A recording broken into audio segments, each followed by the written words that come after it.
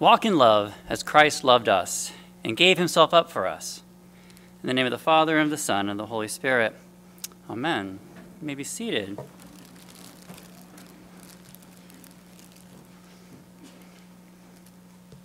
I'd like to start with a little show and tell. These three vials, these three bottles, are filled with three different kinds of holy oils that are used to anoint people in different contexts. In our tradition, bishops consecrate holy oils that are then distributed to clergy and parishes of the bishop's diocese.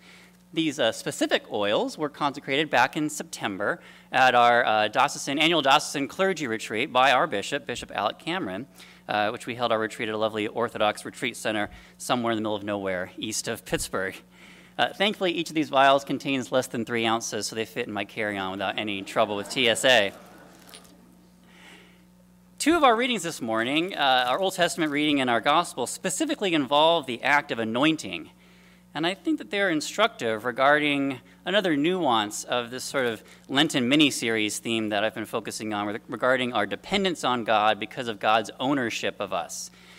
Ownership of us, and indeed ownership of all that is. And we follow the biblical practice of anointing in order to show that we belong to God and that we're dependent upon God for our flourishing. Our ownership by God also, we might say, has some ethical implications. That is, we become gods to be used by God. And for us agents who have wills and intentions and perform actions, this means how we live is governed by our status as belonging to God. And this is the framework that Paul outlines in our Ephesians reading. So here's what I'd like to do this morning. I'd like to share a bit about these oils and how they're used in some of our sacramental practices, and specifically how this relates to this theme of ownership. Secondly, we'll look at the anointing passages in 1 Samuel and then in John's Gospel, and then we'll look at Ephesians to see how we might apply these ideas of God's ownership of us to our lives. So now first, I mentioned that our bishop consecrated these oils back in September. The bag came from the diocese too, by the way. It's a holy bag, I guess. Consecrate is something of a technical term, the meaning of which isn't always clear. So here's Thomas Cranmer's definition of consecration, going back to our 16th century heritage. Cranmer says this: consecration is the separation of anything from a profane and worldly use into a spiritual and godly use. The separation of anything from a profane and worldly use into a spiritual and godly use. Within this 16th century definition, I think there are a few concepts latent here in this sentence here. Concepts like distinguishing or setting apart, separating, a distinction from normal or regular to something spiritual or godly, and of course this use component there. These objects are used for certain purposes. So maybe we can restate this as consecration is distinguishing something for God's use. And what's nice about this definition or understanding here is that we can use it to apply to physical objects like oil or like bread and wine, or even to humans like you and I. I think this helps us to see that there's a bit of an analogous relationship between the consecration of something like oil and our consecration or our dedication to God to be used by God for God. So here's some more tell in the show and tell. Our first oil is the oil of the catechumenate, or also sometimes called the oil of exorcism. In some traditions, this oil would be used to anoint an individual who is committing to a season of preparation for baptism, sort of an indication that one intends to become marked as Christ's own forever, which we say in our baptismal liturgy. So even that intention is something of a step towards indicating that one wishes to be under the ownership of God. And also this oil is used sometimes in baptismal liturgies. If you can recall a baptismal liturgy, there's a point in which the candidate comes forward and renounces the world, the flesh, and the devil, right before they make their profession of faith, what they assent to. At that moment, you can anoint someone with this oil of exorcism, which is demonstrating that we're no longer under the ownership of the world, the flesh, and the devil. Those have been exorcised from us. And at baptism, we renounce these things, and then we turn towards assuming the ownership of God. So we essentially perform an exorcism of the ownership of the world before we can be taken to be made holy gods, or also, I guess, holy, H-O-L-Y as well. That's the oil of the catechumenate. Secondly, we have the oil of chrism. Now, the word chrism comes from the same Greek word that just means anoint, and also the word from which we get the term Christ. Jesus Christ is God's anointed one, like capital A, capital O, the anointed one. And then we who are anointed with chrism all follow in this lineage. We are little Christs, Christians, followers of Christ's. So the two sacramental rites wherein we use the oil of chrism are baptism and ordination. In our baptism, after our baptism, we mark the candidate or the newly baptized with chrism oil.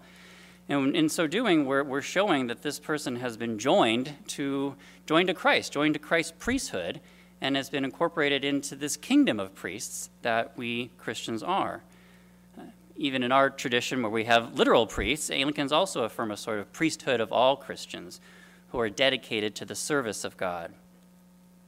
And then also in ordination, we, the church, recognize that God has called some individuals to serve in specific ways, and bishops show this by use of this sort of oil in the dedication of clergy for the service of God's church. Oil of chrism. And the third oil is labeled the oil of anointing, which is sometimes called unction.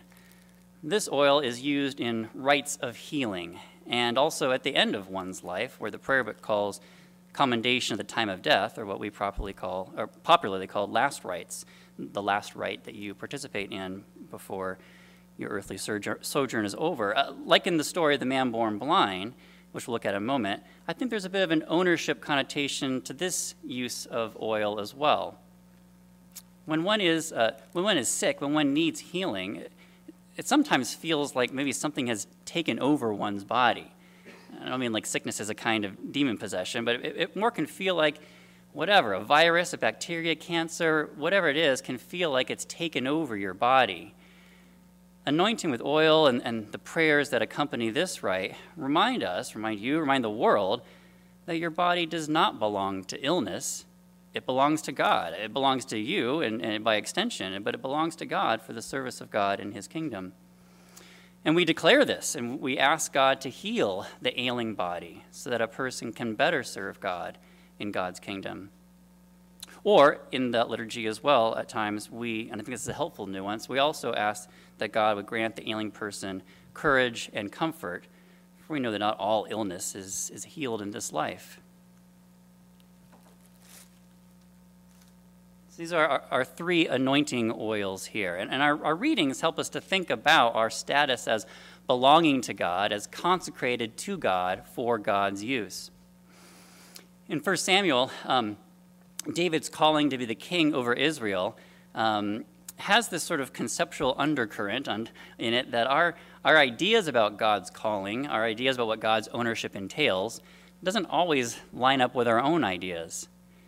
So we might think of a calling, a vocation, as a particular way of manifesting God's ownership of us, God's ownership of our future and the steps we would take to reach that. By attending to and obeying a call from God, I think we're saying, all right, God, I'm going to trust your plan. That's better than my own plan, any plan that I could come up with. And I'm going to try to make my plan your plan, giving over one's life to God. Now, Samuel has to go through a bit of a process to get to the point where he understood what God's calling was for the people of Israel and with the brothers who were in front of him. For God's calling for David to be the king was different than Samuel's first impressions. It wasn't the older, taller, or better-looking brothers. God says, "Do not look on his appearance," this is the oldest brother, "or on the height of his stature, because I've rejected him. For the Lord sees not as man sees. Man looks on the outward appearance, but the Lord looks on the heart." Samuel and Jesse, and indeed David, all had to submit their understanding of calling to God's actual calling of David, the unexpected one, to be the king.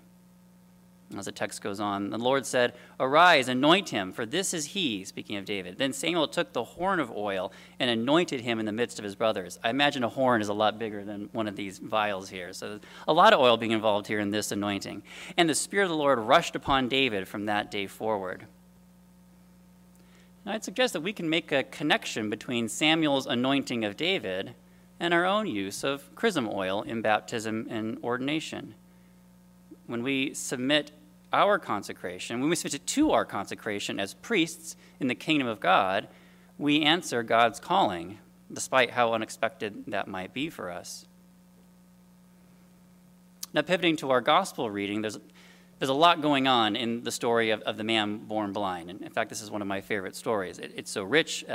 There's many lessons to draw from it, which we can't all talk about here at the moment. So let me just make a couple comments on how I think this passage intersects with our themes of dependence and ownership of God, and of course, with our use of oil for healing.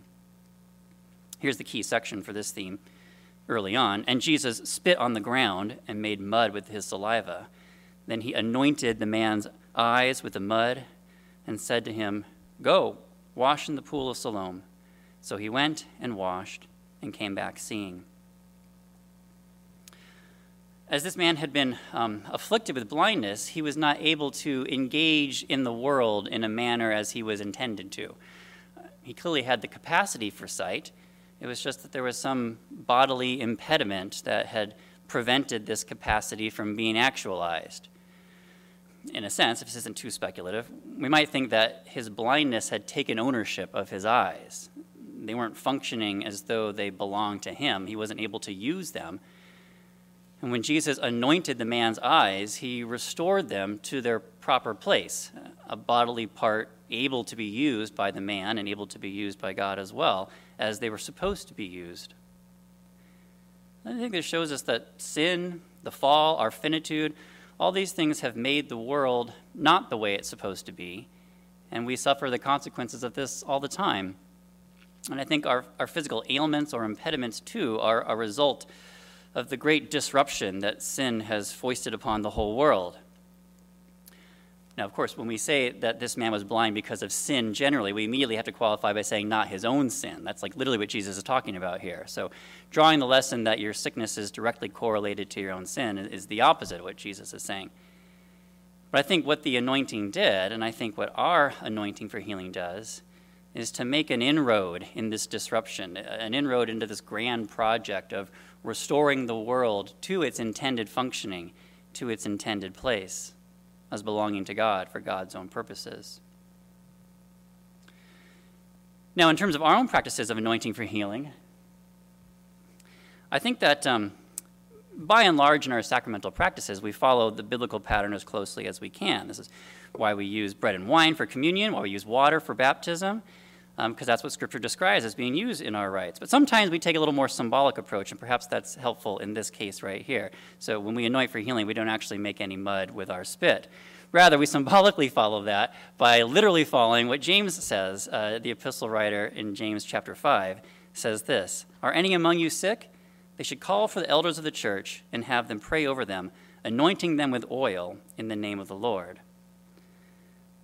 But I think what James is describing here in his epistle is linking up with what Jesus does here in John 9. Our anointing for healing with oil is a way of following the direct instruction of St. James, but also following the symbolic pattern that Jesus enacted in his healing of this man's blindness, praying that he'd be restored to proper health, as we do with one another. So we saw anointing to follow the call of God in 1 Samuel. We see anointing for healing in the Gospel of John. Our selection from Ephesians this morning doesn't include any specific reference to anointing, no oil, no mud, in Paul's discussion here. But what it does contain are some specific discussions of Christian moral or ethical practice. Now, it's not an exhaustive list of do's and don'ts for people who belong to God, but it does mention an overarching comprehensive ethic, we might say, in the opening lines. Walk in love as Christ loved us. And then it gives a few practical specifications of how this principle plays out, but not in full details. So here's how I think a discussion of Christian ethical practice fits in with our discussion of anointing. We human beings who have been consecrated for God's use, we're not just oil that sits in a bottle. We act, we move, we do stuff in the world. Our use as ones who belong to God involves living. and living according to a certain pattern, a pattern that Christ has set for us. As Paul says, Paul tells us to imitate God. And Jesus Christ, who is God, in the form of a human being, shows us this pattern for how we are to live, what we're to imitate. So being set apart for God's use means living into this reality as ones who belong to God, following the pattern that God has established. And for Paul here in Ephesians 5, he mentions a few things negatively and positively. What does this pattern look like? Well, negatively, this pattern looks like avoiding sexual immorality, verse 3. Avoiding greed or covetousness, verse 3 and 5. Avoiding filthy language or foolish talk, verse 4. Avoiding idolatry, verse 5. But there are also some positive principles as well, like loving self-sacrificially, verse 2. Being grateful, verse 4. And living a transparent life, verse 8. These are ethical guidelines for our behavior that are the ways that we followers of Christ can imitate Christ, the Anointed One, as ones who too have been set apart for God's use. We belong to God. Christians are sealed by the Holy Spirit in baptism and marked as Christ's own forever. In a sense, as the holy oils are consecrated, set apart for God's use, so too are we consecrated, set apart for God's use.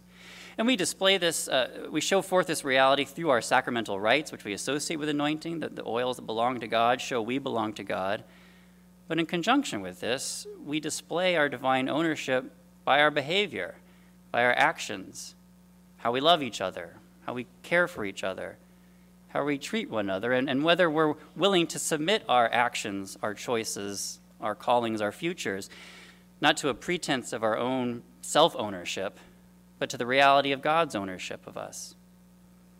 Thus, not only are we marked as Christ's own with oil, we walk in love as Christ loved us because we are Christ's own. Amen.